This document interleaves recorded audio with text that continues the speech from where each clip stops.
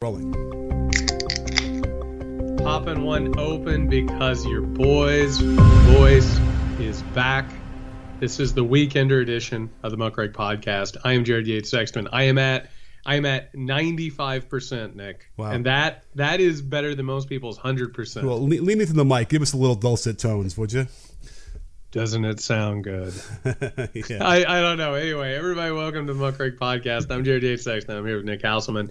A reminder, this is for patrons only, and we thank the people who are supporting this podcast, keeping it ad-free, keeping it editorially independent, and keeping it afloat. If you want to hear this whole show, and listen, we have a lot of stuff, a lot of really important stuff to get to in this episode. Go over to patreon.com/Muckrake Podcast. Nick, what we got to start with today, it ain't pleasant. It ain't pleasant. No. And you know what? It's a time of self-reflection. We spent a bit of time talking about our roles like in Russia or what Ukraine needs to do. But you know what? There's a lot of things we got to deal with back home first. And that this is... And they're all interconnected and they all work together because this is, after all, an international authoritarian movement. But we need to talk about something that is not cool. It's been coming for a very, very long time. What shape the Republican attack plan moving forward is going to take has been it's been telegraphed for a while. And because on this show we have been charting a lot of the rightward movement of the GOP and culture, we've been talking a lot about things like QAnon and these conspiracy theories that, of course, there is a satanic child abusing cult that runs the world. The globalists obviously are harvesting adrenochrome and abusing children left and right. A lot of people said, Q is gone. We're never going to have to deal with this stuff again. And here we are. We literally have one of the two major parties in the United States of America. They have no policy. They have no principles. They have no plan. They have no agenda.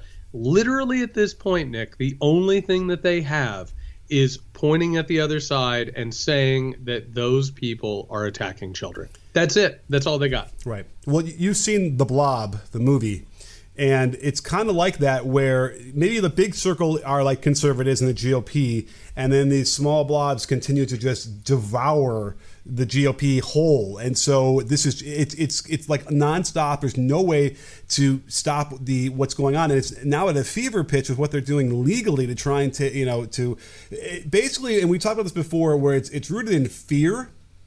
But the things they're talking about, and we need to explore a little bit more, is like the role of public schooling has a lot of, when you're talking about the Venn diagram of that, has a lot of overlay with like government.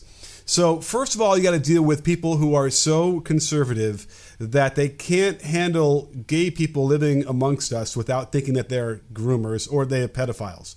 Literally, which is Q, right? This is the QAnon kind of thing. It's the QAnon conspiracy theory. But it really helps to get people who had never heard of QAnon into this circle, because they're already predisposed to sort of have this weird notion of which we're trying to maybe help kids not grow up believing.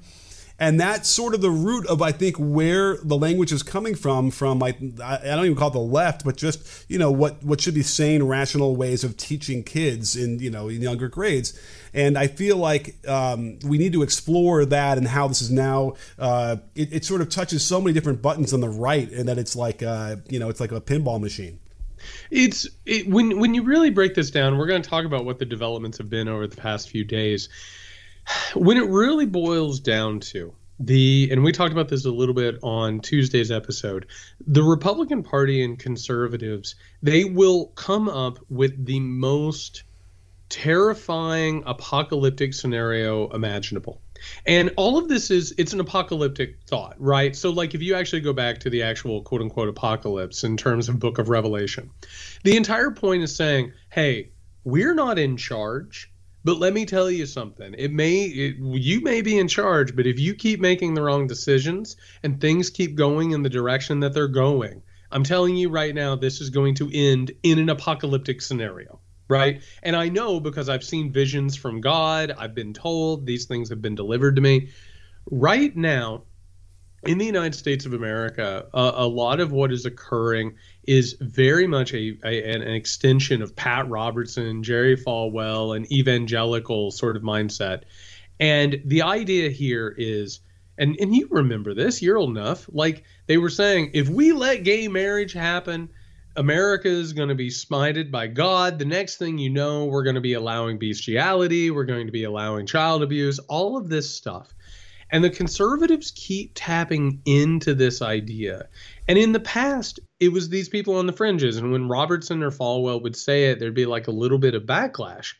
Well, now this is, first of all, it's happening in the state houses around America.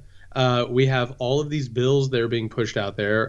Ron DeSantis is completely making his career and staking his claim to the Republican nomination based on these ideas.